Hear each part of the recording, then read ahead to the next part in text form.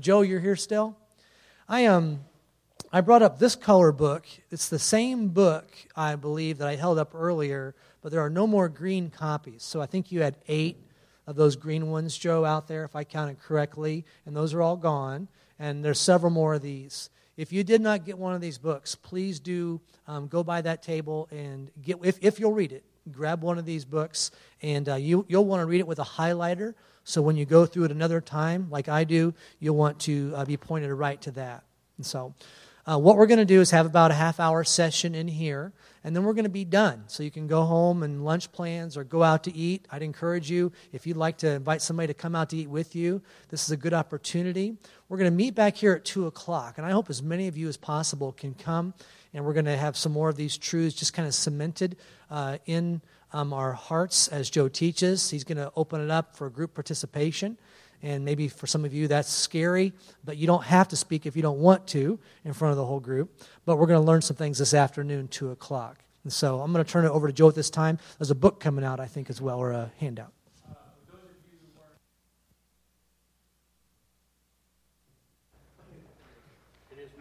It is now. Okay, thank you. Okay, for those of you who weren't here yesterday and so forth, Brad and Gordy have a syllabus. And you know what? That syllabus I wrote just to have on weekends like this, and we have to be really flexible. You can imagine this fall, this is the most stable, largest church I've been in this fall. I've been in church plants in Phoenix where we had 3 different locations for what we did. We had to borrow buildings. I've been in revitalization churches where we're coming back from almost nothing. And so you guys have been a great blessing for me. Next week I'm in my home church. And then the next week I'm in Fort Wayne. But this has been the most stable, resourceful church I've been in this fall. And so these, I have to be flexible. So therefore, you can't just start with this syllabus and go through. We have to pick and choose what we're going to cover in any given services because of structure. So that being said, those of you who didn't get a syllabus from yesterday, you can take this and I will give you the page that we're going to start with. We're going to start on your page 10. You'll be on page 10 of your syllabus. And you keep that. Pastor Jeremy will have all the blanks, or somebody here in the office or something will have all the blanks that you need if you need to fill them in at a later time and you didn't get them on the weekend.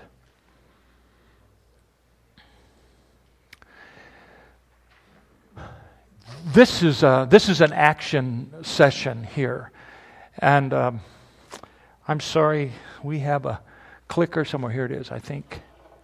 Yes. I just love these things, and people who have them all ready for you, it just makes it such a blessing. After the Lord worked in my life individually, then I was in a place at a couple other churches. But I got to Calvary Baptist Church in Danville, Illinois, actually where I met Pastor Jeremy. And God blessed us with a great move of revival. And I realize in some places, in some settings, the word revival is not welcomed like it used to. But I actually then traveled with some of the revival teams and shared my testimony and helped. But as a pastor, now guys, get this. If I were here as your pastor, I would be living by what I'm telling you, because for me, it's all about a stewardship of the lives, the facilities, resources, and the work that God is doing in the midst. And so I would be very careful about shepherding you. It just so happens that after 50 years of pastoring in one way or another, God has released me to be able to go and do this just because of what He taught me. But I found ourselves, in 1985, God came to our church. I won't give you all the story, it's in the book, with a great move of God. It was totally unexpected. I knew it was needed, but didn't know how to get there. And God sovereignly visited us and did a great work. And so then, you have to understand my heart. After that great meeting, which lasted 7.5 weeks, I asked the leader, how do I follow this up? Because sometimes people look at what you call a reviving as just an emotional high, right? great singing, people go in the prayer room and so forth. And they say it's just emotional. I didn't see it that way because it's like the Spirit of God was doing things that only the Spirit of God can do. Marriages were being brought back together, people repenting. Some of our core people actually came to know Jesus. And it was just a work of God. But I wanted to know how to follow this up. So we worked hard for about 2.5 years and had another revival team come. This time we invited them to come at the recommendation of the first person. And they came and we had another 3.5-week revival. And those folks, you might be familiar with this, but do you remember Dr. Erwin Lutzer at Moody Church? Do you remember him if I said that name? Okay. So then his brother, Harold, is the head at that time of the Canadian Revival Fellowship in Canada, because in 1971, there was a great move of God in Canada. Erwin wrote about that in the book Flames of Freedom. I think that book is out of print. I have a few copies left, and you can probably get it online or something. But the Canadian Revival Fellowship team, Ralph and Lou Cetera, actually came to our church, and we followed that up. But then we got done with that great meeting, and I asked Ralph and Lou. By the way, they're 86 years old now, and they're my dear friends and mentors, and they were twins, and they just loved Diane and I, prayed over us. But I wanted to ask, how do I follow this up? Because a pastor, we're in the trenches, right? As a church and pastor, we're in the trenches and it's normal body life with the needs of a church family. And so they introduced me to Oliver Price, who became my mentor, and I don't know if there's any blue books left out there or not, but Oliver began to be my mentor in prayer. And he challenged me to have our church become a praying church. So that's where the whole idea of prayer came from in my life. It was a follow-up to what God had done. But I began to ask myself the question, and this is important, and it's in your syllabus. The question that I was asking myself is, how can I let Jesus build His church, which for me was Calvary Baptist Church, and still maintain responsible leadership? Because it wasn't just like this. God's going to do it. Just take your hands off and do nothing. So I always had a sense that there should be some responsible leadership. But how could I cooperate with Jesus as He did that? And if I were here with you, I'd do the same thing. This is not a sermon for me. This is a way of life. And so I found in the Scriptures, and both Old Testament and New Testament, 7 stewardships of the life and activity of God or Jesus or revival. 7 stewardships that He called upon His people to do. A scripture that I might reference at this particular point, and it's not in your syllabus, you should be on page 10, and the watch and walk, WW, that's in the introduction. You don't need to, you can look at that later. The question is, how now should, for instance, Calvary Bible walk with Jesus together? We've met with Jesus together in prayer. Now, how do we walk with Jesus? And I've referenced Matthew 4:19, Mark 1:17, and you know those. Jesus said, "Follow me, and I will make you fishers of men." And I love the Mark passage because it says, Jesus said, "Follow me, and I will make you to become fishers of men." And most churches are very concerned about evangelism. And what happens is that we just focus on evangelism when really, if we'll focus on the Lord, He will break us and motivate us and show us how we can become fishers of men. But the scripture, and you might want to write this down because it's not in your notes. I just want to give you the reference. I'll read it quickly because I have 19 minutes to review 31 years here. I have 19 minutes to review the entire section 4 of the book. Just is going to cover what we're going to do in about 20 minutes here in Sunday school. So here's my verses, and this is Joe, this is me with these verses. Paul said, "Let a man so consider us as servants of Christ and stewards." Say stewards. Say it out loud. Stewards of the mysteries of God. 50 years ago, I had no idea what that meant. But now I do. A little idea. I find that as a pastor and as churches, we are stewards of the mysteries of God. Moreover, it's required of a steward that one be found faithful. I am doing what I'm doing at this stage in my life just as a steward of what God has given me in this understanding of the mysteries of God. So, the question, you have it there on your page: how can we let Jesus build His church and still be a responsible leadership and congregation? That's a good question for you to ask. It's a good question for the leadership, whatever your form of leadership is here, to be able to mulling over. So in these next few minutes, I'm going to click through and I'm going to give you all the blanks so you can have the blanks. You can discuss them later. I'm going to share with you the 7 stewardships of what I believe need to be practiced, and they will be then stewarding the life and activity of Jesus. So here we go. How should we walk with Jesus together? 7 stewardships of revival. There's our question. So we go. Why does it quit? Okay. Go ahead, Sharon, just advance it for me. The first one is the stewardship of grace. And here's our sentence. The life and authority of Christ invades the church through divinely orchestrated acts of grace. Go ahead and advance that up there, Sharon, if you have it. God, guys, listen, God has invaded Calvary Bible with grace. I could stand here right now, and I won't do it, but I could stand here right now and I could probably list 12 to 15 traits of grace that I see in this congregation just by being in the hallways with you, being in discussion with you, watching and seeing how things are going. I could identify all kinds of grace. And the point that I want you to get here is that our stewardship, what is the stewardship here? Go ahead and advance that, Sharon, Miss Sharon. Our stewardship is to observe carefully, and cherish what God initiates.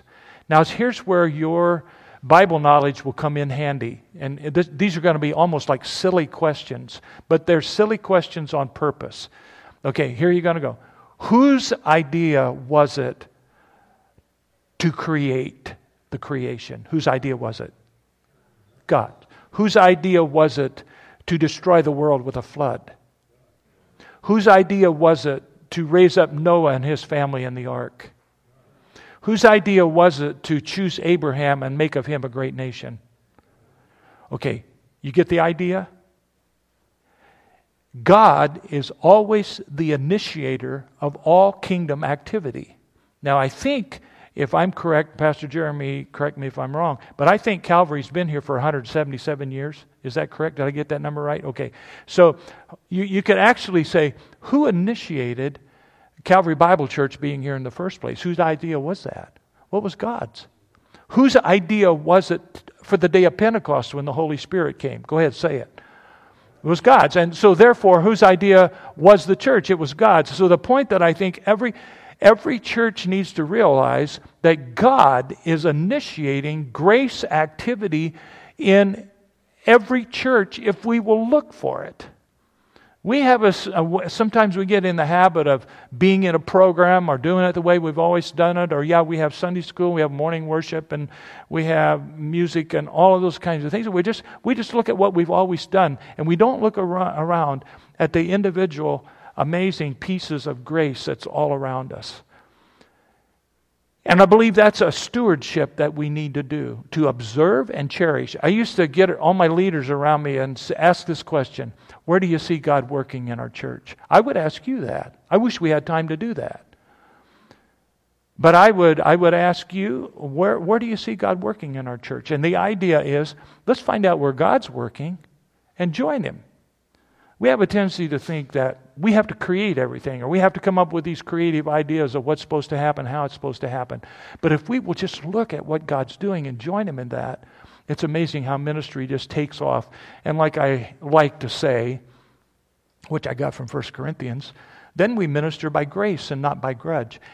Pastor Jeremy and I were talking last night at dinner. and he was relating to me that on many occasions he finds pastors that are just discouraged. Just discouraged. God's not working in our church. I have been very few places where God's not working. It's just that we stop looking. And so without being embarrassing any of you in any way, I just want to challenge you on this first stewardship. Slow down, stop, and look. And I've watched over the years as maybe someone comes to our church and maybe they were very ragged when they first came in. But what I have determined is that every person who comes through the doors as a pastor, everybody who came through the door was a gift of grace. There's a gift of grace. There's a young couple. And sometimes we've had wolves. They've come in for the purpose of maybe destroying the flock or dividing the flock. I've even found that that's a grace because it teaches me how to do warfare. It teaches me how to deal and confront. And I have found no matter what God brings in my life, it's an opportunity to find Jesus in the middle of that and develop in my own life. And so when you look at all the graces, people who come through the door, people who have talents and gifts, people who have callings, somebody comes through who's real ragged, maybe tough background, all of a sudden God does a work in them, and then they say, I want to go back to the people that came up like me. And so then you get ministries to homeless or maybe drug addicts. There's a church real close to us now that just had one of their teenagers go into a deep problem with drugs, and they prayed, and God brought him back out, and he got restored. And now he and his dad and a bunch of guys in our area, just 6 miles from our house, they're starting an RU program, which is a recovery program for addicts, and it's going great guns. And, it's just like some of the guys are hunters, and so they have a beast feast. And then all of a sudden, I even find myself, when I meet a guy that's a hunter and maybe just had a call yesterday about a wife while I was coming in here, a wife called and they were having a fight and so forth. And it's her husband that's unsaved, but he loves hunting. And so I'm putting the hunters together with him. And so it's grace. It's grace all over. It's just grace and grace. You have musicians that bring grace. You have students. Some of you, we have a very educated church here, and your education can be used for that. It's just grace all over the place, whether we come from rich or rags. And that's where we start in this stewardship. Are you with me? We have a tendency to look at the cup being half empty, don't we? We have a tendency to look at all of what we're not. But I believe there's a great joy in looking at what we are, starting with our identity in Christ and then all that He gives us. So you got the idea here. So let's just keep moving. I'm going to trust you, Sharon, to advance this. And so the next stewardship is faith. So once we see that grace, then what has to happen is that we understand that the life and the authority of Christ is embraced then by definite acts of faith. Rather than being ticked off, upset, out of order because I've got somebody walks in that's a little bit different than they should be, instead of doing that, I need to embrace it. Abraham, I'm going to make of you a great nation, and I'm going to take you out of the Ur of Chaldees, and you're going to go to a land that you've never been to before, and you're going to have to travel a long, long ways. And your people are going to go down into a country and live there for 400 years and blah, blah, blah. And easy. It would be easy for Abraham to say, no way. That is so totally scary. But instead he believed God and was counted to him for righteousness. And so we have to do the same. Habakkuk was a person who said, God, why aren't you doing something? Because he just watched Israel sinning. And why aren't you doing something? And God says, I'm going to do something. That was chapter 1. And God says, I'm going to do something. I'm going to bring the Chaldeans and they're going to kill everybody. And Habakkuk says, I didn't have that in mind. And then in that great chapter in Habakkuk chapter 2 and verse 4, a verse that's repeated 3 times in the New Testament, the just shall live by what, guys? Faith. The just shall live by faith. And so, is that real or is it not? Do we take the good times and the bad times as a grace? Yeah, we embrace it by faith. What happens when you embrace the bad times? When you embrace the bad times, you grow stronger. And you come out on the other end and you say, grace brought us through this. And so the second stewardship is the stewardship of faith, and that is to mix faith with everything. The good, the bad, and the ugly. And, in church leadership, you guys, I'm sure you get in meetings and what are we going to do about this and what are we going to do about that? Well, the first thing you ought to do is look for Jesus somewhere in this. And when you do that, great things happen. I like the little statement down there, faith in Christ's movements of grace is a birthplace of ministry functions. You see, birthplace of ministry functions. The boy who was so addicted to drugs and was so disappointing to his dad, that church went to prayer for him. He was willing to repent, go to a rehab, and now God's just birthing an incredible ministry, very needed right there in our area because of that hardship. Okay, let's go to stewardship number 3. That's worship. The life and authority of Christ continues by regular acts of worship. This is the stewardship of worship. You guys do a great job in here with what we do, the music on Sunday morning. Thank you so much. The pianist, the flute, everything. You got some beautiful instruments. I felt supported as I was singing. I just was at a convention on singing with the Gettys in the Gaylord in Nashville, and they have a little white book out called Sing, and one of the things that they really go for, they ask you, is your congregation singing? And I was standing here on the front row, and I could hear you singing. It was so beautiful. It was a declaration that we love Jesus. But here, we're not so much just talking about the music part on Sunday morning. Our stewardship in worship is to maintain a first love relationship with Jesus through Scripture-based adoration. You have the references there. And our action, if I were your pastor, I would constantly remind you that worship is a lifestyle where we do all things for an audience of one. Some of you guys and gals are in the marketplace. You're not on a church staff. You're out in the marketplace. You're in a factory or in Tina's place. She's organizing things. And so you're out there. But when you are doing even that marketplace thing as a worship to an audience of one, God sees it and He's pleased because we know that we live for that reason. I just want to make this one statement, and that is, I noticed in the chapter 2 of Revelation where it talks of the church at Ephesus, that a church, now this is important to hear, a church can be doing everything right,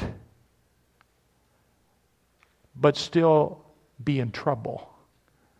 Because the Lord wants us to do what we do because we are madly in love with Him. The church in Ephesians, they left their first love. And I put a sentence there in the bottom of your syllabus that says, first love happens when we find in another what is desperately needed in ourselves. And there's nobody that we need more than Jesus. Therefore, He becomes our first love. Okay? So we've had grace, the stewardship of grace. We've had the stewardship of faith, and now the stewardship of worship. The next one's warfare. This is not so fun. Warfare. The authority and sufficiency of Christ is tried and proven in the oven of adversity. And I might tell you, this is where a lot of people get sad because, and churches get sad, because they have warfare. Every church has warfare. You can't think of a movement of God. You can't think of one in the whole Bible, Old or New Testament, where great leaders and servants of God and people of God didn't have some kind of warfare in getting to the place where God wanted them to be. Israel was promised the promised land. Canaan are going to go. But there was warfare, and the giants were big, and they had to depend on God. The Apostle Paul in the New Testament would go out on missionary journeys, and every one of those journeys he faced war. And so it is with us. Satan despises this place. He hates this place. He wants to do everything he can to destroy this place. He starts with our minds. He goes to our hearts. He goes to our hands. He tries to stop this and stop that.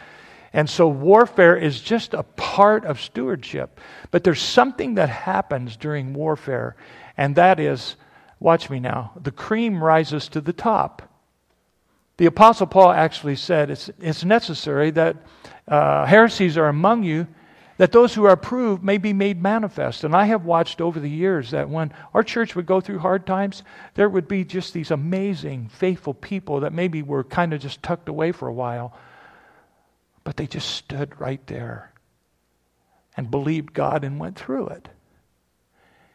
And so the responsibility for that is, we're going to see in the next stewardship, but this stewardship of warfare, and our stewardship is to fight and agonize. That's what Paul said to Timothy, to agonize and be a good soldier of the faith.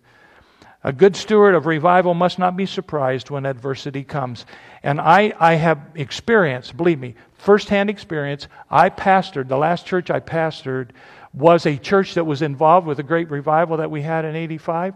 But because warfare came after the great work of God, they all decided that revival was nothing and it was a big bummer, and so they just bombed out. And that church went from a healthy church of 450 to where when Mom and I walk in, Mama T, my wife and I walked in to take the church, there was 38 people left, and they were shattered and broken. I'm happy to say that because of putting into practice what we've taught you here, the church is now healthy with 3 pastors and running about 200 a quarter with a wonderful youth group and great missions outreach. And so God took those 38 people and rebuilt them and to where they're a thriving church today. So warfare is part of it. Okay, Calvary, say it with me. I'm going to say warfare is part of it. Here we go. Warfare is part of it. Individually, family, and church. In fact, in the book you'll read where, I forget the name of the gentleman so I can quote, he said, Satan is God's enemy that teaches us to use our sword by fencing him. And so there's a place for warfare. That's stewardship number 4. Number 5 is what we call the stewardship of choice or discipleship. Those people who rise to the top that are faithful, disciple them. The authority, reality of Christ becomes clearly focused when we count the cost and make a choice. And there's people in here, people in this room, people in this church. They are faithful. They are faithful. So what do we do with the faithful? I referenced 2 Timothy 2:2 there. It's one of my favorite verses, mode of operation in my leadership. Our stewardship is to disciple the faithful, who will teach others also. And watch my hands now. If Calvary is going to grow like this in number, and we believe God for it, we've got to grow like this in shepherds. We have to have more and more men and women that are like shepherds amongst the flock. It's not just about one person teaching. It's about the multiplication of shepherds. They may not all be speakers, may not all be teachers, but they can be shepherds watching out for the flock. And we have some amazing godly men and women here. And you are rich with that. I was in a church in northern Michigan, and it's just shattered. And everybody there came from a hard background. They're brand new Christians, and the pastor doesn't have. Many of you could pastor some of the churches that I go to. So you're rich. I had a goal, I might say this to Pastor Jeremy, I had a goal that I would have one shepherd for every 20 people. Well, when I look at all the shepherds' potentials here, you can have a massive congregation. So, discipleship, it's a big deal. Okay, stewardship number 6. That discipleship happens, first of all, within the body. It's a safe environment. I have a granddaughter that's finishing her degree in nursing.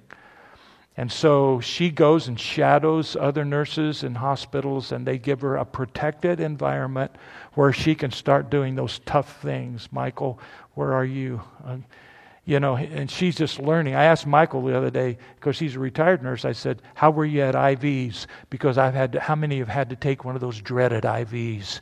And they say, there's going to be a little prick. Oh, yeah, I know it's going to be a little prick.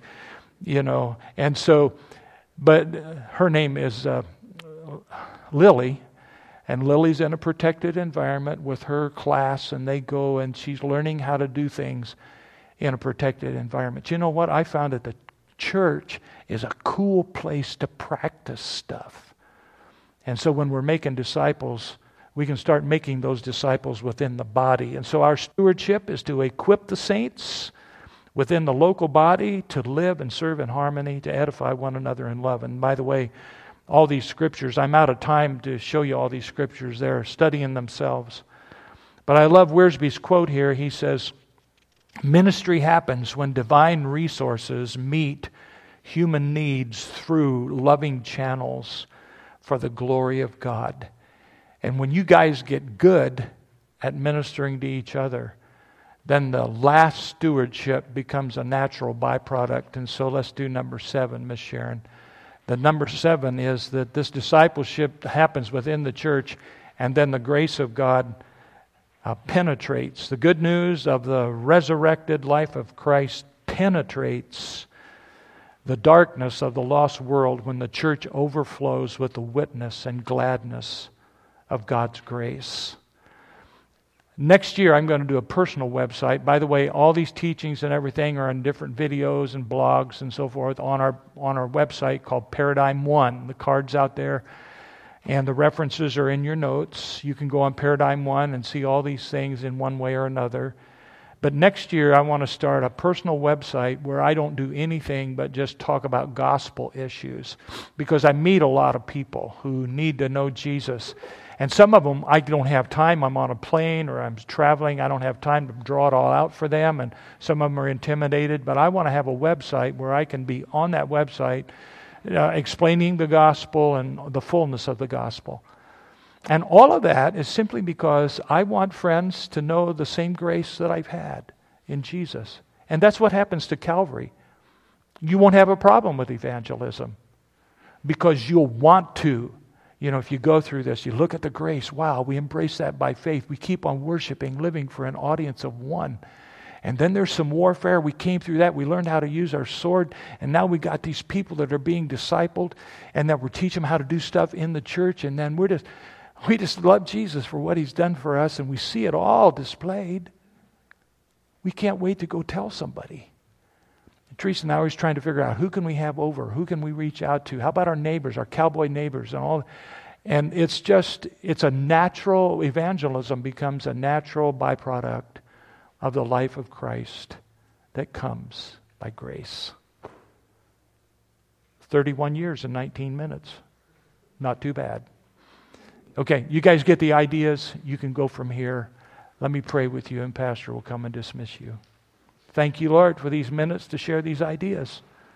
You know where I've been with you all this time.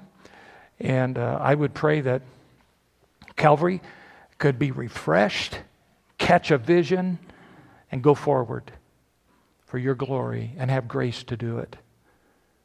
Lord, we're a lot better off than we think. And we thank you in Jesus' name. Amen.